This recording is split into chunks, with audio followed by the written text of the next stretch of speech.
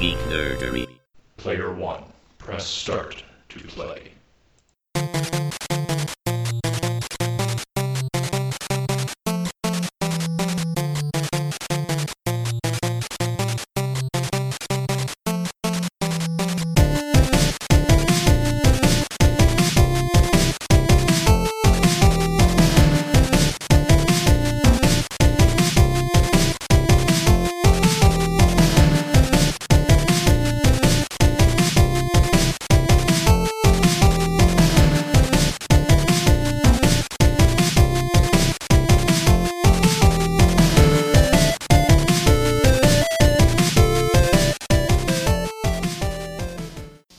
It's coming soon to a television set near you, an incredibly advanced video game system.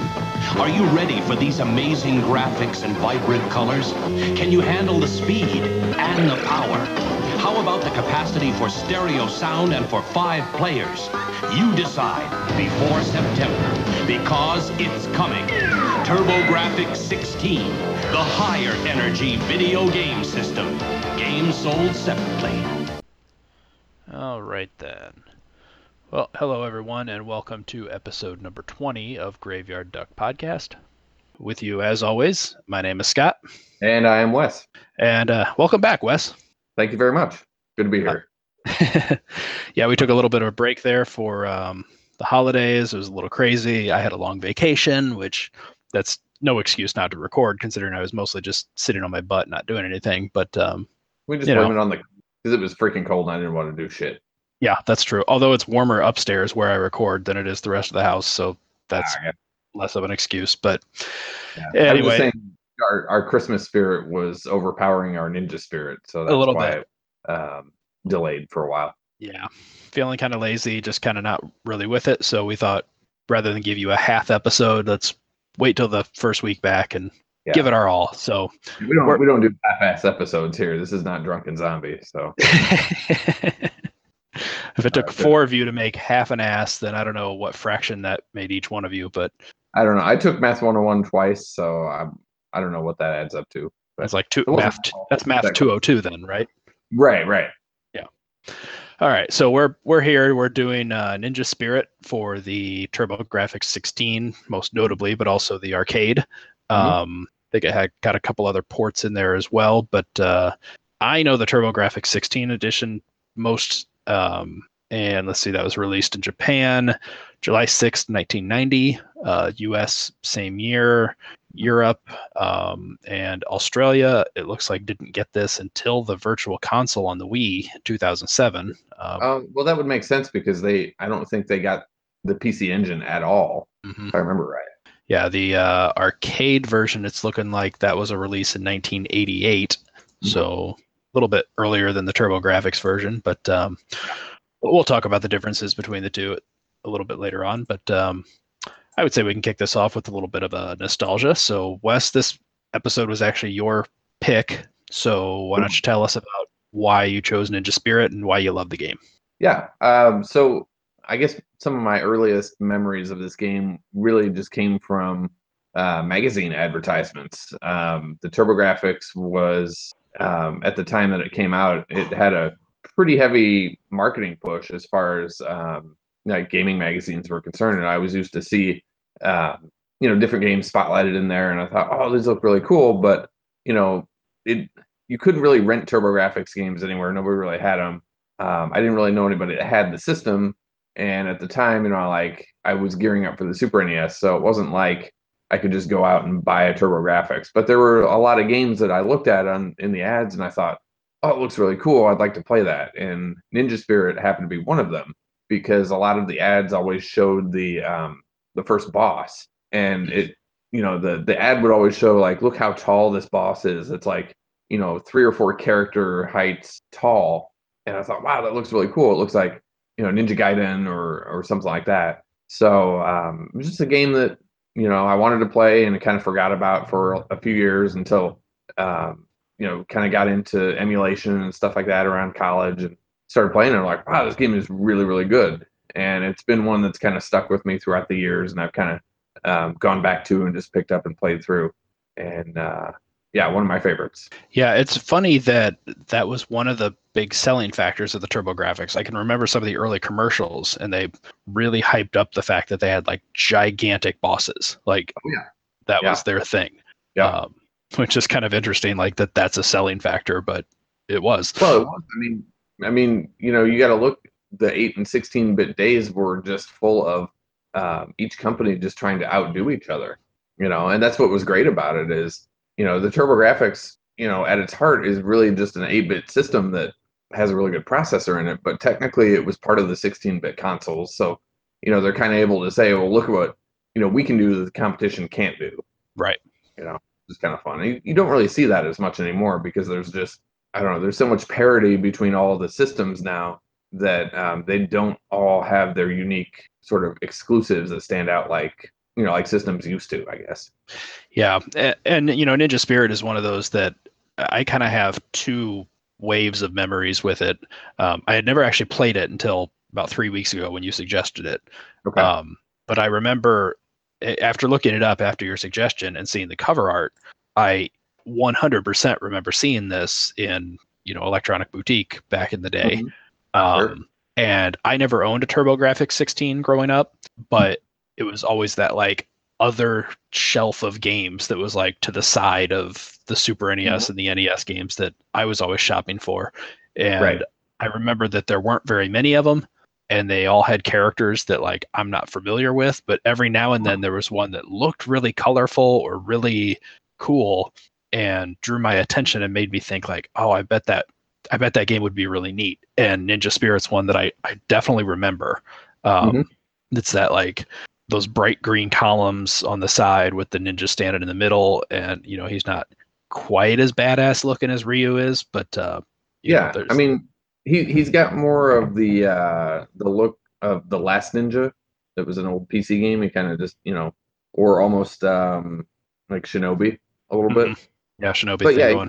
he's still a ninja. I mean, we're 1988, 1990. I mean, we're in like prime ninja game territory at this I was point. just gonna say, like, what was it Yeah. about that era where everything was ninjas and there was no such thing as oversaturation of ninjas? And if it had ninja in the title, it's like, well, hell yeah, I want it. Like, Well, and we probably talked about this before, but I think a lot of it boils down to the outpouring of Japanese animation and Japanese games in the late 80s, early 90s. I think that's just really what kind of fed our fascination with this stuff. Because, like you said, it was different than what we were accustomed to, but at the same time, like there's just something badass about being a ninja. Yeah.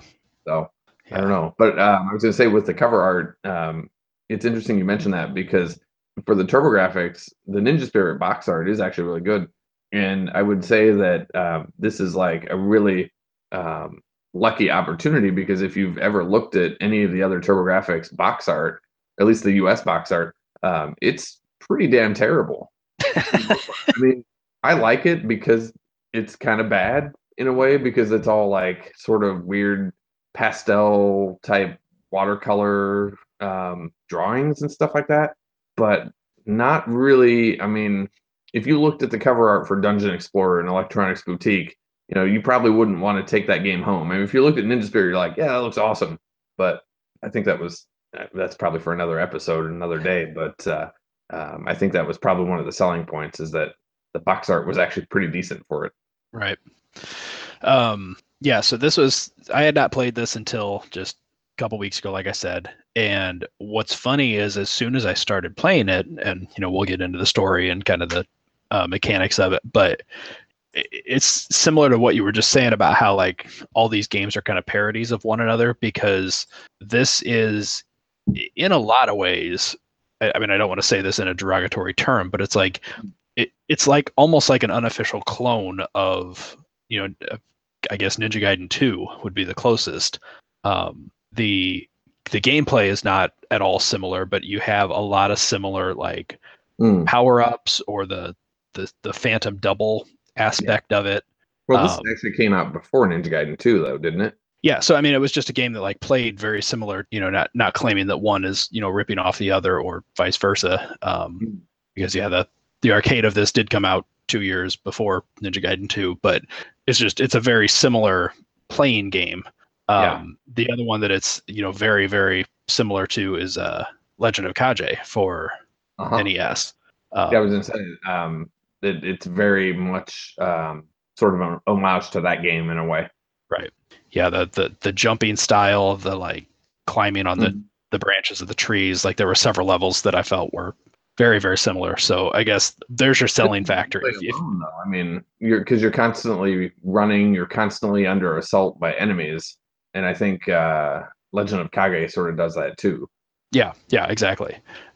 So if either of those two games that we mentioned are ones that you liked and have never played Ninja Spirit, like, well, you're probably going to be interested in this as well. Yeah. I would go so far as to say, I mean, I'd be hard pressed to find a Ninja game from the 8 or 16-bit era that I don't like. I mean, to be honest with you, I mean, from all the Ninja games that I've played so far, and I've played quite a few of them, they're all really fun. This would be another episode, but have you ever played Ninja Crusaders? Is that the side-scrolling beat 'em up one with? No, I'm thinking of Ninja Warriors. Ninja Crusaders was an NES game made by Sammy. Okay. I forget what year it came out. It was pretty late, but that was one that I need to go back and replay it because I rented it once and just completely loved it. But anyway, that's another episode. So Ninja recommendations. Yeah. So, and I would say the other similarity between this and some of the other Ninja games was the backstory of this is I felt very similar to the original Ninja Gaiden. Basically, you are a young ninja who's avenging your father who was killed, kind of in a duel or some mysterious circumstance, and all you know is that they were killed by another ninja, and so you're basically out to avenge them. But are you though? Are you really? The reason I ask is because in looking at the different versions of this game for the show, and like you said in the beginning, the TurboGrafx version is sort of the lead platform that we always kind of think of. That's the only one that I've seen that starts off completely differently from any of the other versions. Well, how's the intro of the others? So in like the arcade version and like the Amiga and the Atari ST and some of the other versions, you start off in the first stage, but it starts off with your character just basically bowing in front of a shrine. And so there's like I don't know if it's like if you're paying respect to your master or something, and then you just embark on the tale of revenge and you just go from there. But the TurboGrafx one is a little bit more interesting because the first scene starts off with sort of the master being killed, and then the dog sort of comes in and howls at the moon and sort of mourns for him, and then it just goes from there. So in a way, are you sort of the spirit of the dog as a ninja in the TurboGrafx? I never understood the dog connection. I'm going purely from the one little paragraph in the instruction book, which says, that, right before your eyes, your father was murdered. So apparently you witnessed it happen. Now raised in the ways of the ninja, you seek revenge, but who is the half man, half beast who attacked your father during the night? You know only that it is another ninja. There's no time for grief. Go now, follow your ninja, the path of the ninja, destroy your enemy, yada, yada, yada. And that's more in line with the other versions. But I'm just saying, like, based on that cutscene in the beginning, it's very like, because that scene is nowhere in any of the other games. So it just seems kind of strange that the dog would howl and mourn for his master, and then all of a sudden you're playing as this character. So are you sort of the reincarnated spirit of the dog as a ninja to exact revenge? I don't know. If that's the case, then I'm pissed I didn't get to turn into a dog anywhere in the game, because man, that would have been neat. Yeah, but this also came out around the time that Shadow Dancer came out, and that already had a ninja and a dog in it playable. So maybe they didn't want to infringe on it too much. I don't know. Are you implying that there's a limit to how many games can have ninjas turning into dogs? Because I'm going to call BS. Well, I'm just saying, like, if they all released at the same time, it's, I don't know. I would rather wait on my ninja dog games. I'd rather space them out just so I don't get too burned out. That's fair. So yeah, let's see, what else do we want to kind of talk about as the preliminary kind of stuff. It's not a terribly long game. You got 7 stages total. I think. In fact, when you get really good at it, you can beat it in about 17 minutes. Is that right? Yeah. Yeah, my record, I finally beat it today for the first time, and it was at about 45 minutes for me. Okay. Now, granted, this is playing PC Engine mode, which we should differentiate, I guess, because on this version, PC Engine mode lets you take 5 hits before you die, and the arcade version and everything else is 1 hit before you die. Right. So and consequently, you can set the difficulty to arcade mode on the TurboGrafx version if you want. So if you want an extreme challenge, but yeah, which I thought was a cool feature. I liked that it wasn't just the console version, kind of watered down for ease. Like you still have unlimited continues, but right. Yeah, I like that when you go to the arcade mode, then it's just 1 hit and you're dead, but you get 5 lives per credit. So right. Essentially it's the same. It just takes a little bit, more luck to kind of get through, which I mean, and honestly with this game, like once you get to the point where you're, I'm going to say air quotes, good, I found that I really didn't take too much damage throughout the stage. Yeah. The times that I would die, it was usually like an instant death kind of thing, which there's plenty of opportunities for that. But yeah, there are some enemies that will kill you in 1 hit regardless. Right. And there's a few pits, there's a few traps, things like that. But I found that there were a lot of stages where I would get to the boss and I still had all 5 hits. And, the boss was kind of the same way. Like there's a couple of the bosses that it's a 1 hit death.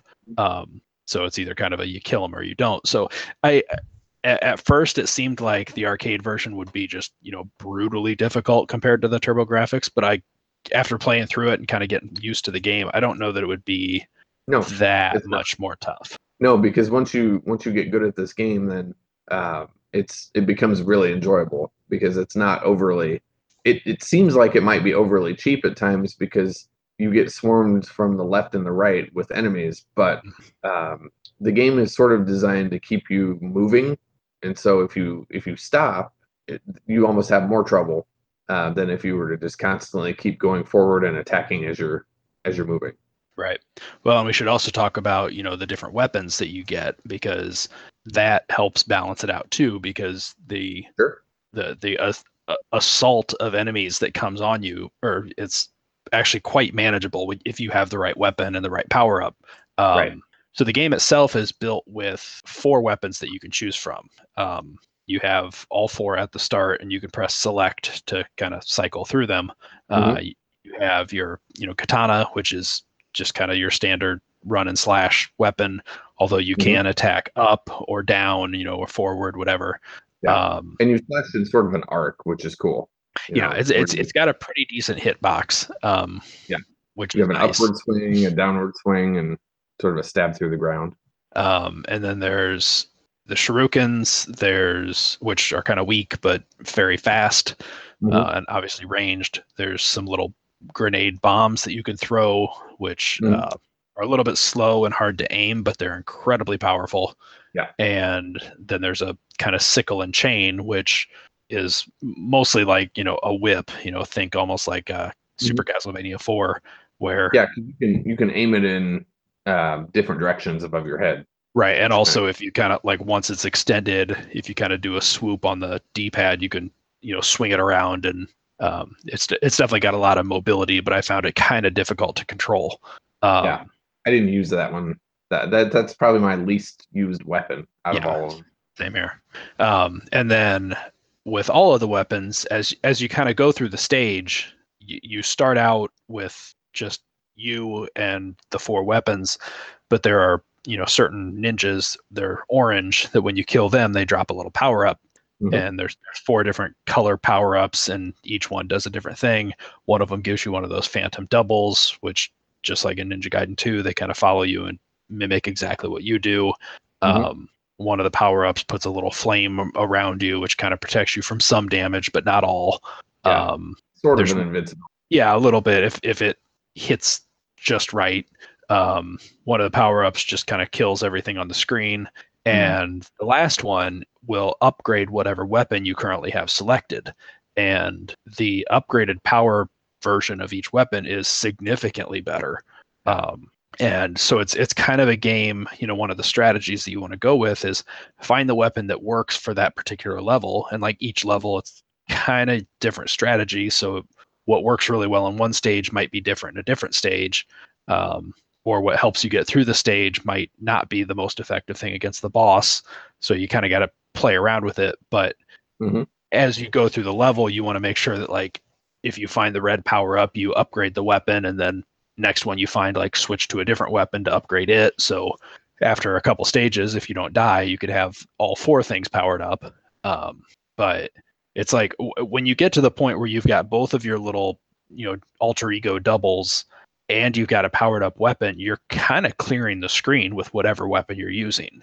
The arc on that sword just becomes huge. And it spits out these sort of, I don't know what you'd call them, like little force field things as well. Right. So it kind of increases the range as well and blocks projectiles. Yeah. So you plus 2 copies of you swinging that around, like it's kind of a little impenetrable shield. Well, it makes you feel like a badass too. I mean, exactly.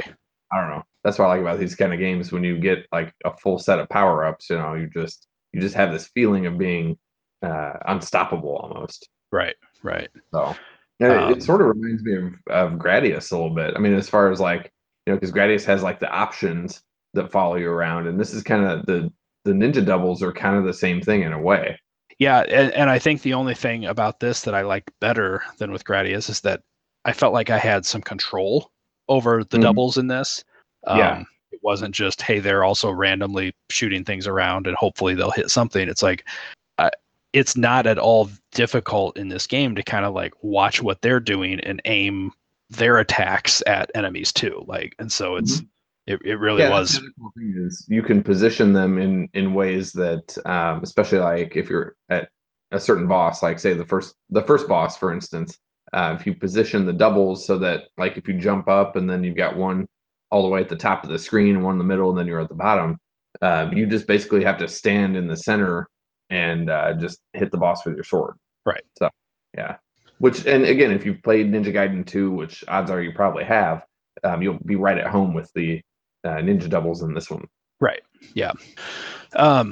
So yeah, I think that there's a lot of really fun aspects to the game. I think that the fact that you do get that kind of feeling of becoming a badass is awesome. But all of that's balanced out with a pretty hefty challenge too. This game's not easy. It requires a lot of skill and memorization for the most part. Right. But the other reason I like games like this too is that you're forced to think quickly on your feet and adapt to whatever changes there might be. So and you can just tell that with each of these stages that there's a way through it. And it's like at first you just feel like there's no way, like I'm just getting my ass kicked time after time, and but that it's not a cheap game. Like there's nothing about this that's unfair. It's just you got to keep trying until you finally figure it out, and then from that point forward it's pretty easy. Kind of like on the way to the last boss. Oh my god, that I call it Ninja Death Tunnel. I don't know. And I didn't realize that was right before the boss. Right. But yeah, the first time I played it, I kind of just spent an afternoon on the game. I got to that part and was like, all right, what the hell is going on? And you basically jump off this cliff, and I mean, you fall for a good 2 or 3. I mean, a minute and a half, 2 minutes probably of falling. It feels like. Yeah, I don't know how long it really is, but like there's just this ocean of ninjas flying upwards, and you have to dodge your way through them. Yeah, you can't kill them. I mean, it seems like you can attack them, but they don't really die. You can there seems to be a mix. There were some of them that you could kill. There are some you couldn't. There were some that when they hit you, they only did 1, life of damage. Others were instant death. So, I mean, the ultimate take home is you're not going to power your way through it, and you're not going to just fall and hope you don't take enough damage. Like the only option is to realize that there is a pattern to them, learn the pattern, and fall through the pattern. And it's just, I mean, I'm not exaggerating when I say I spent 45 minutes on this the first time I played it, and finally just like had to give up because I'm just like I don't get it. Like, but Yeah. I See, that's why knew. I'm curious to know how you solved that part, because there is a section that you can just pass through pretty much all of them without ever getting hit.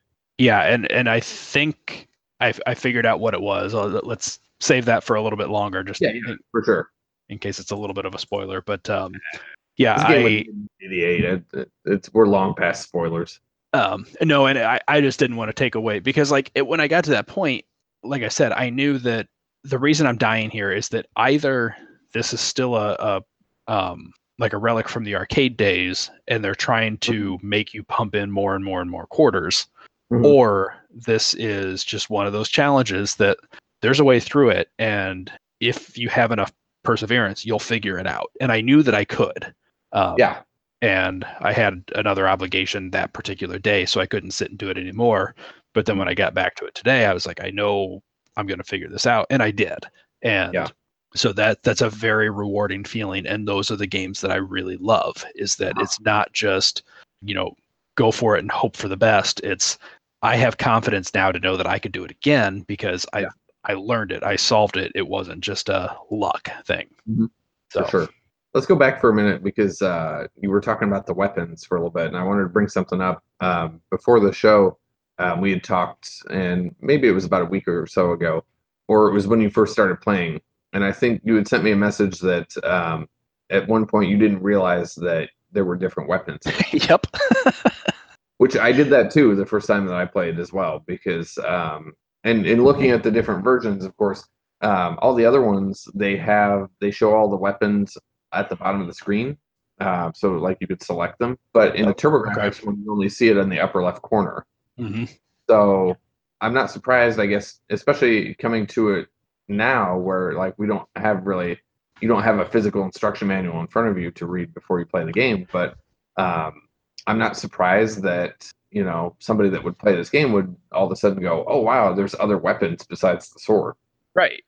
And I bought this on the Virtual Console. So that was how I was playing it. It's the TurboGrafx version. But yeah, so I didn't have the instruction book sitting in front of me.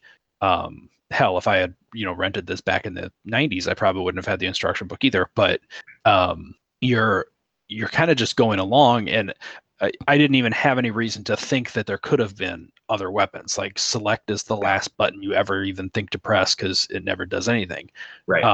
So I was just going along. And the other thing too, and this is where it's kind of tricky, is that for the first, I would say 3 stages, the sword is actually a decent weapon.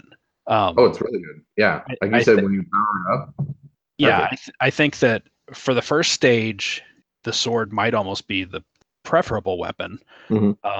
For stage 2, I would echo that up until the boss. I think that boss is very difficult with the sword. But if you have the bombs, he's a piece of cake.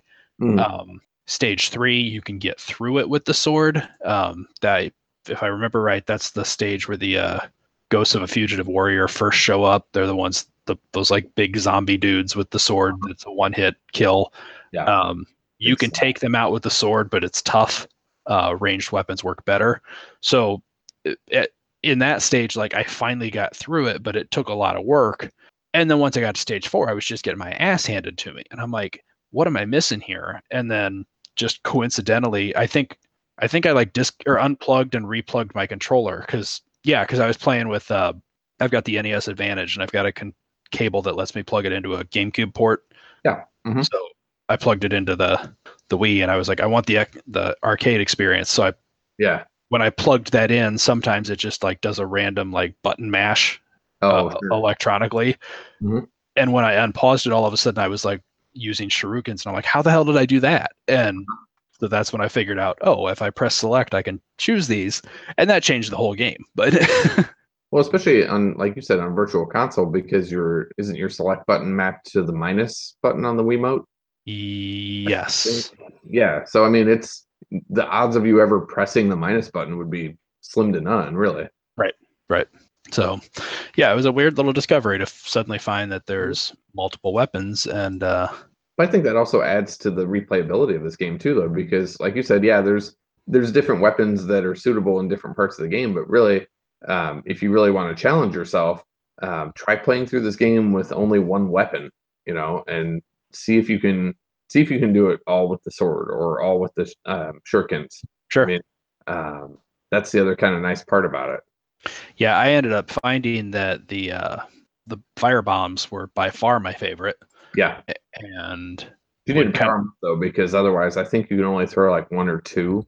Yeah, you can only have one on the screen at a time until you get the power up. But even then, it's just like it's so powerful and like goes through enemies. It's ranged, kills a lot of things in one hit. Has a hit box and does like 3 or 4 points of damage, I think. Just In fact, the only time I found that weapon kind of screws you is if you press down and attack, you kind of just like drop a little time bomb. Oh yeah, you set it on the floor. And it takes a second to explode, but while you're waiting, you're defenseless. You can't throw anymore. So I don't know why you would ever use that function, but it's there. Yeah, it helps kill some of the things like in stage 4 where there's the guys below the floor that try to stab up at you. But you could also just kind of jump and throw down, and that does it too. But so I ended up finding that weapon's the best. I think that it pretty much just cleans out any enemy or any of the bosses with almost no effort. But there's a couple of the stages where you need a little bit more protection, and the sword is pretty much the only way to go. And it's fun to kind of play with that and just see how the strategy is a little bit different. Depending on the weapon. Yeah, I especially liked using the shurikens and having 2 of the doubles and the power up at the same time, because you're throwing almost like the spreader from Contra. It's like there's like 3 different angles of throwing stars coming out of each person. So there's like 9 of them flying around. So it's like, then you really feel like a badass just throwing a shitload of throwing stars onto the screen at once. So, and since you can throw them like in 8 different directions, the screen is just full of just death from 1,000 throwing stars. Right. And we should also mention that this game is pretty well programmed in terms of its power. Like there's a ton of stuff going on that screen, and I never experienced any slowdown or any flicker. Right. So it plays very, very smoothly for a game that has tons going on. Yeah. And that's one of the reasons why the TurboGrafx is one of my favorite retro consoles, because the name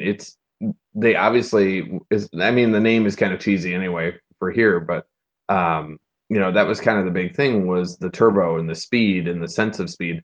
And so, you can really tell that having, the processor that they had in there allowed for fast moving games and like action packed games such as like Ninja Spirit and a lot of the shoot 'em ups like Blazing Lasers and Soldier Blade and stuff like that are just very, very smooth playing games with tons of stuff going on, and hardly any slowdown or sprite flicker or anything like that. Right. So, and awesome color palettes too, like especially the backgrounds of this game, like the first level alone was like just the dead trees and the giant moon in the background. I mean, it's minimal, but the use of color and design, I think, looks really cool. Yeah.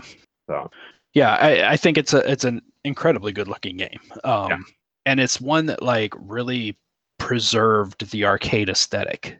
I think that there's a lot of ports, arcade ports that just don't feel like arcade games anymore. But this is one that even the TurboGrafx version of it is very much an arcade game in the home. And that's really cool. Well, like you said, it's not really a quarter muncher. It's a skill-based game that, the more that you play it, then the better you will get at it. But it becomes one that you want to master and be really good at, I think. Right.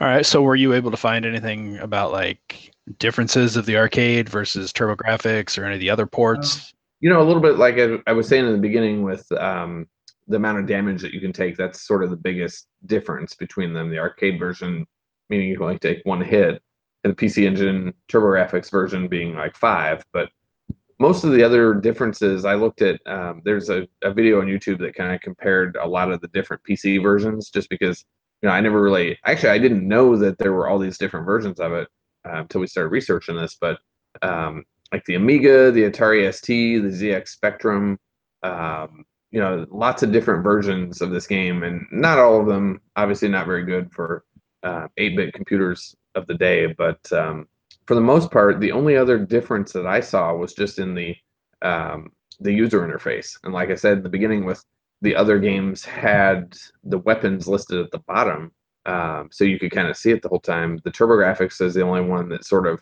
takes that away and puts basically all the action on a full screen, front and center. So otherwise, yeah, what you see is pretty much what you get across the board. So for the most part, it's largely unchanged, unless you get into sort of the arcade version versus the TurboGrafx version as far as difficulty and stuff like that. Some of the bosses take a lot more hits in the arcade mode, but that's the only other difference I could find. Interesting. So yeah, the TurboGrafx was the only version that I could come across. Obviously, I don't have the arcade cabinet sitting in my house, but yeah, I've never even seen the arcade cabinet. I'm not even sure if the Galloping Ghost has it. So I would love to play it if I find it, though. All right. Well, what else do you want to talk about on this before we talk about some tips and tricks and other strategies and whatnot? Well, I put a little bit of a poll out on Facebook and Twitter today, just trying to get some memories of the show, of this game for the show.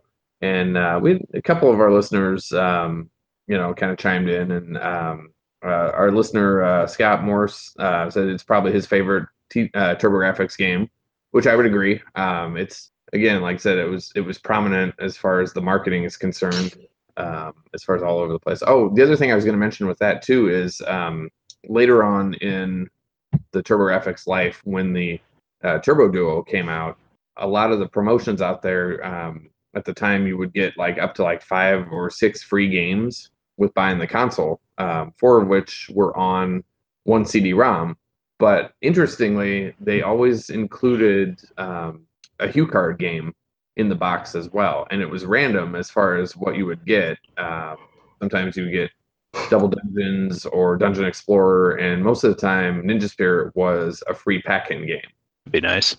Which is pretty cool. So at that time, I think Turbo Duos were probably selling for $150 or so, and getting 4 or 5 free games with them. But if I would have had the spare cash at the time, I definitely would have gotten one. But it's too wrapped up. Man, I can't even imagine a time where Turbo Duo would have been that cheap. Yeah, well, it just it wasn't.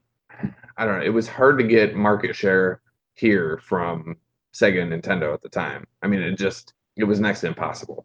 But if you look at Japan, it's interesting because the PC Engine in Japan was basically the number 2 console, and it outsold the Mega Drive, which is weird because, especially if you read Console Wars, you'll see a little bit more of that as well. But it's interesting that in Japan, the Mega Drive was more of a niche system, and the PC Engine was more popular, and it was kind of the opposite here.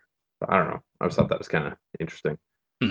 Jeff Baldry also said that his only memory of the TurboGrafx 16 is how bad he wanted one as a kid but never got it. His brother and he got a Super NES instead.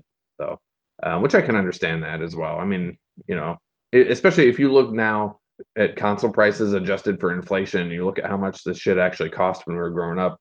It's amazing that we got anything, to be honest. Right. Oh yeah. And I'm sure we've talked about this before, but it's just almost humbling in a way because games are so cheap now across the board. But you look at the stuff from back in the day, it's like, holy shit. Yeah, exactly.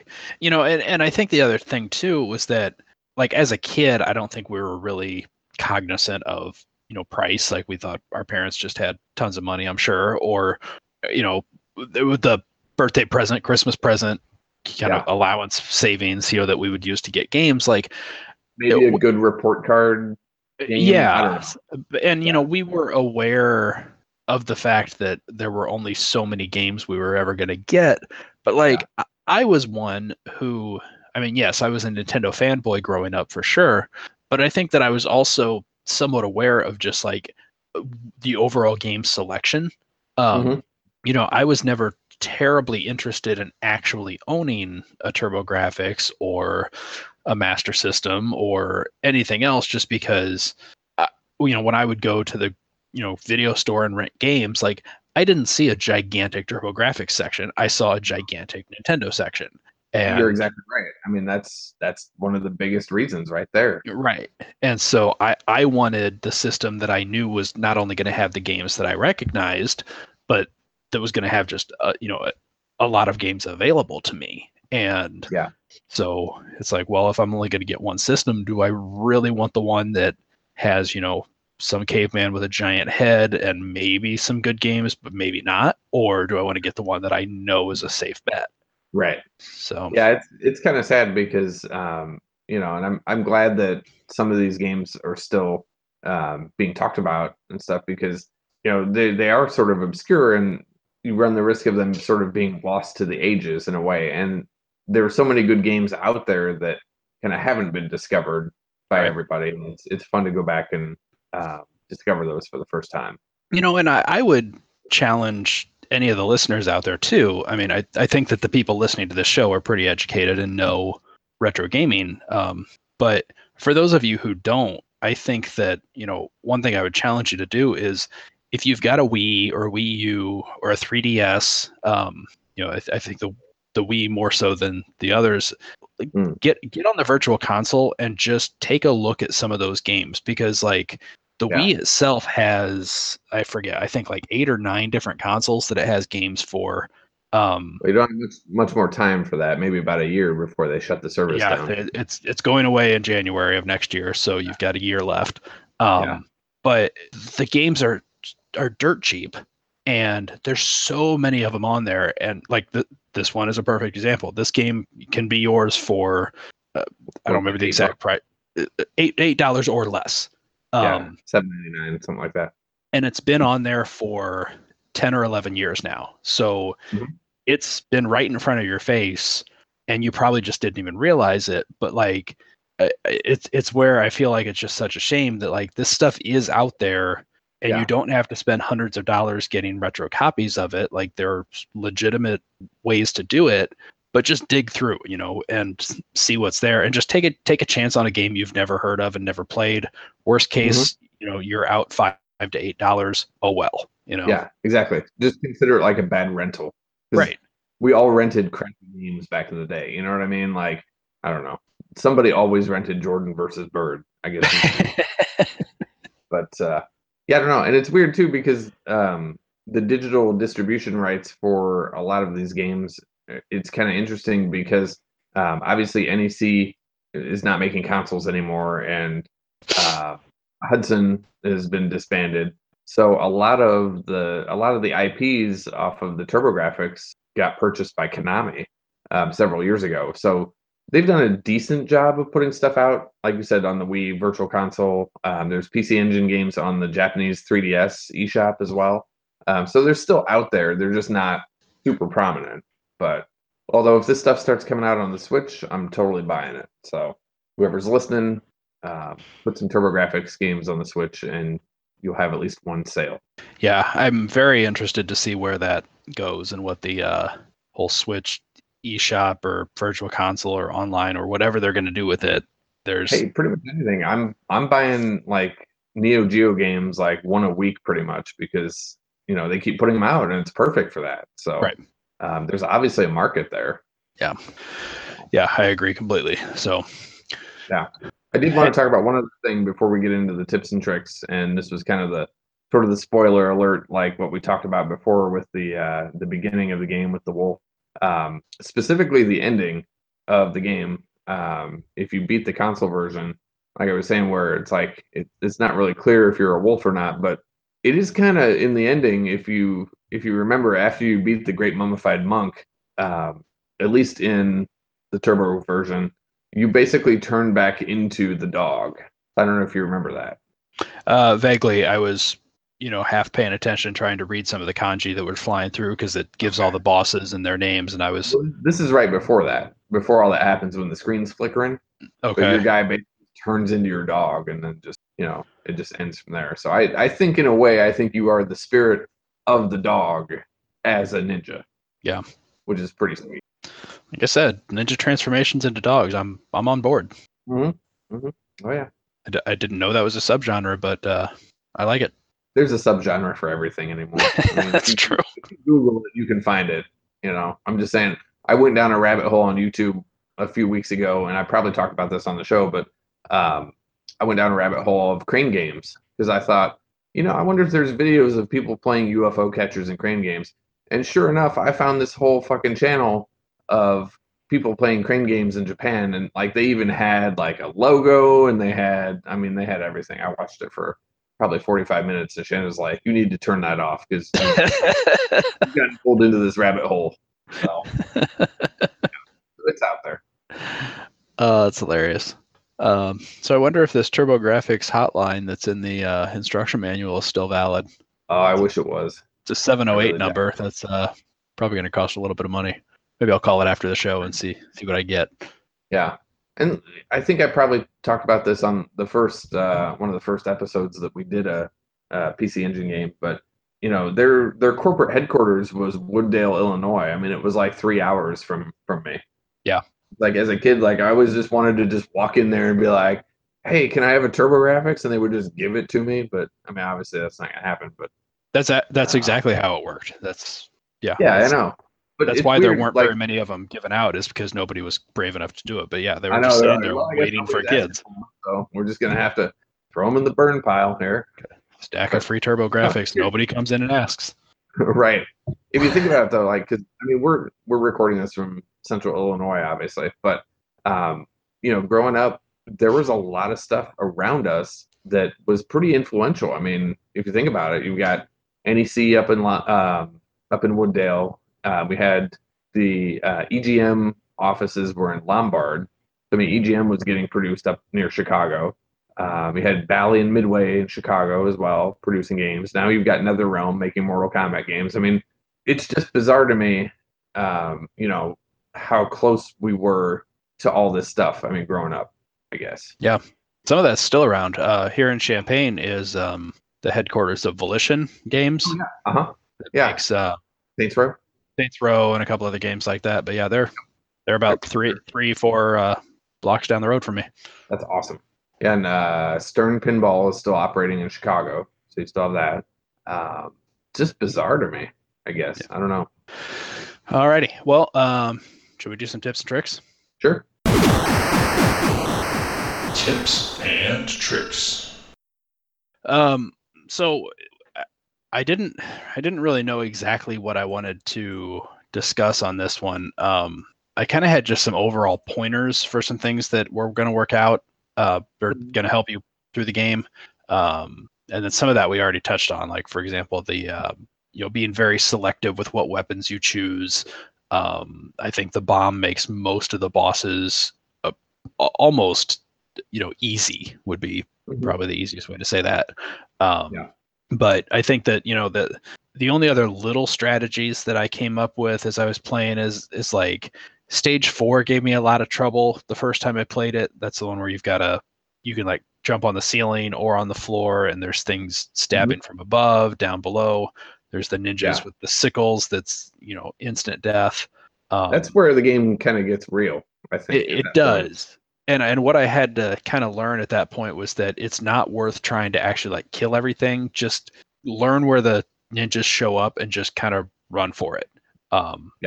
And kill enough to get by and you basically and then there was the other part, which was Ninja Death Tunnel, which obviously is a total bitch to get through. But there's so how did you get through that? The first time I played it, where I said I did it for about 45 minutes, I was basically just memorizing the pattern, and I was kind of hugging the right hand wall. I was off it a little bit, but basically I was able to count and see like, okay, 2 of them come, and then I need to move to the left, and then 3 more, and then move to the right. And I did that for a while, and then it became too tedious, and it was very easy to lose count. And then finally I decided, okay, let's try the other wall. So I kind of drifted over there and found that if you're just like a couple spots to the right of the left-hand wall, you can almost fall straight down. Right. There's a couple times that you're going to get hit, I kind of kept the bombs equipped and just kept throwing them straight down so Mhm. that if there was something that was going to kill me, maybe that would get it first. But I actually found that once I moved over there, I got through with little to no problem. Yeah, and that's pretty much the secret is as soon as you start to fall in that section, just go all the way to the left of the wall and just maybe go like one character length to the right Yeah, that was about right. and just fall straight down. And if you throw bombs, then the explosions will kind of give you a little bit of a invincibility zone. Yeah, and you kind of had to still be aware, like if you saw a ninja coming up at you, like still kind of shift to the right or left a little bit, like, but give it 2 or 3 tries, and you should be able to make it through if you kind of stay over there on the left. But yeah, it's definitely a learning curve when you first get to that because it's crazy. There's Right. just so many freaking ninjas, but I don't know. That's the fun of it. So. Yeah, so the other thing that I found, which I guess is more of an actual secret in the game, if you want something more tangible, there is a level select option in the TurboGrafx version of the game. At the title screen, if you press button 2, 1, 2, 2, 1, 2, then you press select and basically hold it while you press run. It kind of changes where there's the different options on the screen. You can see like game start or like 1 player, 2 player option. The very bottom option, I think it was a sound test or something maybe, is replaced by stage select. Okay. And then you can if you press button 1, it'll kind of switch you through levels 1 through 3 as an option. And then if you hold select and run, it'll give you 4, 5, and 6 as your choices. But yeah, so if one of them's giving you a lot of trouble and you want to skip ahead and see something else, go for it. The game's short enough that there's really not a whole lot of reason to skip ahead to save time, unless you really just want to practice Ninja Death Tunnel and don't want to play through the whole game again. But yeah, so there you go if you want something a little more tangible. Yeah. The only tips I really came up with were just different weapons that worked really well on each boss. And like we kind of said, the first boss, Asura, that was mostly like sword or throwing stars also worked. The twin axe ogre, the second boss, I found that using throwing stars at a distance worked really well, especially if you had 2 ninja devils, because again, you're just filling the screen with them. Yeah, whatever you do, you just need to stay distant. Yeah. Because he kind of he climbs the trees and rotates and then just does this like lunge straight at you. Yeah. And it's the first thing in the game that's instant death. Right. And that really takes you by surprise. And it's like, it's hard to avoid him and still damage him. So yeah, either the shurikens, which is very effective, but a little bit slow, or, if you kind of just carpet bomb him too, right. I was surprised that it was like, oh, that only took like 3 hits, but yeah, your aim has to be pretty good to be able to pull that one off. Yeah, and kind of the same with Hanzo the Fiend, the third boss, because his sword is always up in a defensive position, so you need the bombs to kind of get that splash damage from the explosion to go through. Right. The Enchanted Stones, which is the next boss, which we didn't really talk about this, but the Enchanted Stones seem to be sort of a spiritual kin to the boss in Blaster Master. I was gonna say it's the Blaster Master thing all over again. Yep. Or Mega Man. Was it Mega Man 2 that had crates? Yeah. So I don't know what it was. Again, with like we said, yeah, there's a ton of ninja games. There's also a ton of games that had random. Oh no, that was Mega Man 3, I think. Was it 3? Oh yeah, it was 3. Okay. But yeah, for some reason, random sentient boxes was a thing. Yeah. As far as that, so if you use bombs on those work really well. We didn't talk about the Tribe of the 9 Wind Demons, which is just basically a giant kite with like 9 ninjas just hanging on, just flying through the air, which is pretty fucking sweet. That was mostly bombs or throwing stars. And the obviously the Ghost of Fugitive Warriors, those are bombs for sure because of the splash damage. Yeah, and for that one, I found like if you time it right, because they kind of like fade into the screen. Yeah. If you're standing there, they'll fade in like right on top of you. Mhm. and right as you see him come in, jump straight up and just throw bombs below you, Yep. and they'll die before you land. Oh, yeah. And as long as your timing is good, you can get through all of them. Yeah, and the same with the Great Mummified Monk. The final boss is mostly you're mostly dodging the energy beams that are coming out, but bombs or throwing stars are your best bet there. Yeah. Those are my strategies. So Yeah, and I mean, all in all, I would say that the bosses weren't too difficult. I think the second boss is the most difficult for me. Mhm. But well, you don't yeah, expect them to charge right into you and kill you. yeah, exactly. But Usually, yeah, a level 2 boss is like a guy that's like he's kind of decent, but still a pushover. But in this case, no, he's a pretty decent boss. yeah. So I think those are pretty good tips. Nothing that really spoils the game too much. But No, and like I said, you can feel free to adapt it and challenge yourself as well by using different weapons to see if you've got the skills. right. So, All right. So I think that was a good episode. Good welcome back from Christmas. Yeah. Good first episode of the year. that's right. So yeah, I think 2018 is going to be good for us. We've already got we were making a list before the show started of half a dozen or so listener requests that have been coming. So we're prepped and ready to go for that.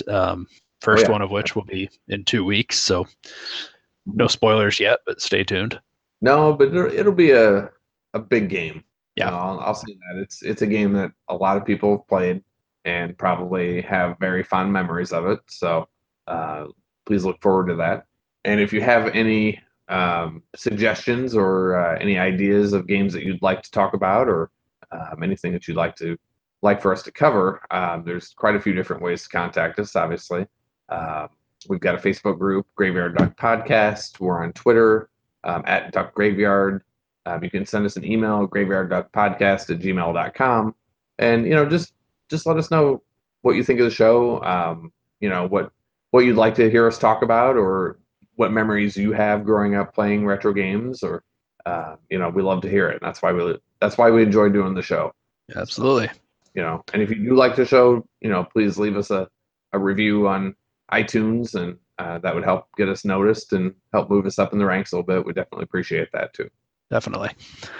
So, all right. Well, I think that about wraps this one up. So until 2 weeks from now, I'm Scott. And I'm Wes. And just remember that there are multiple weapons to get through each stage of life, so use them accordingly. Game over.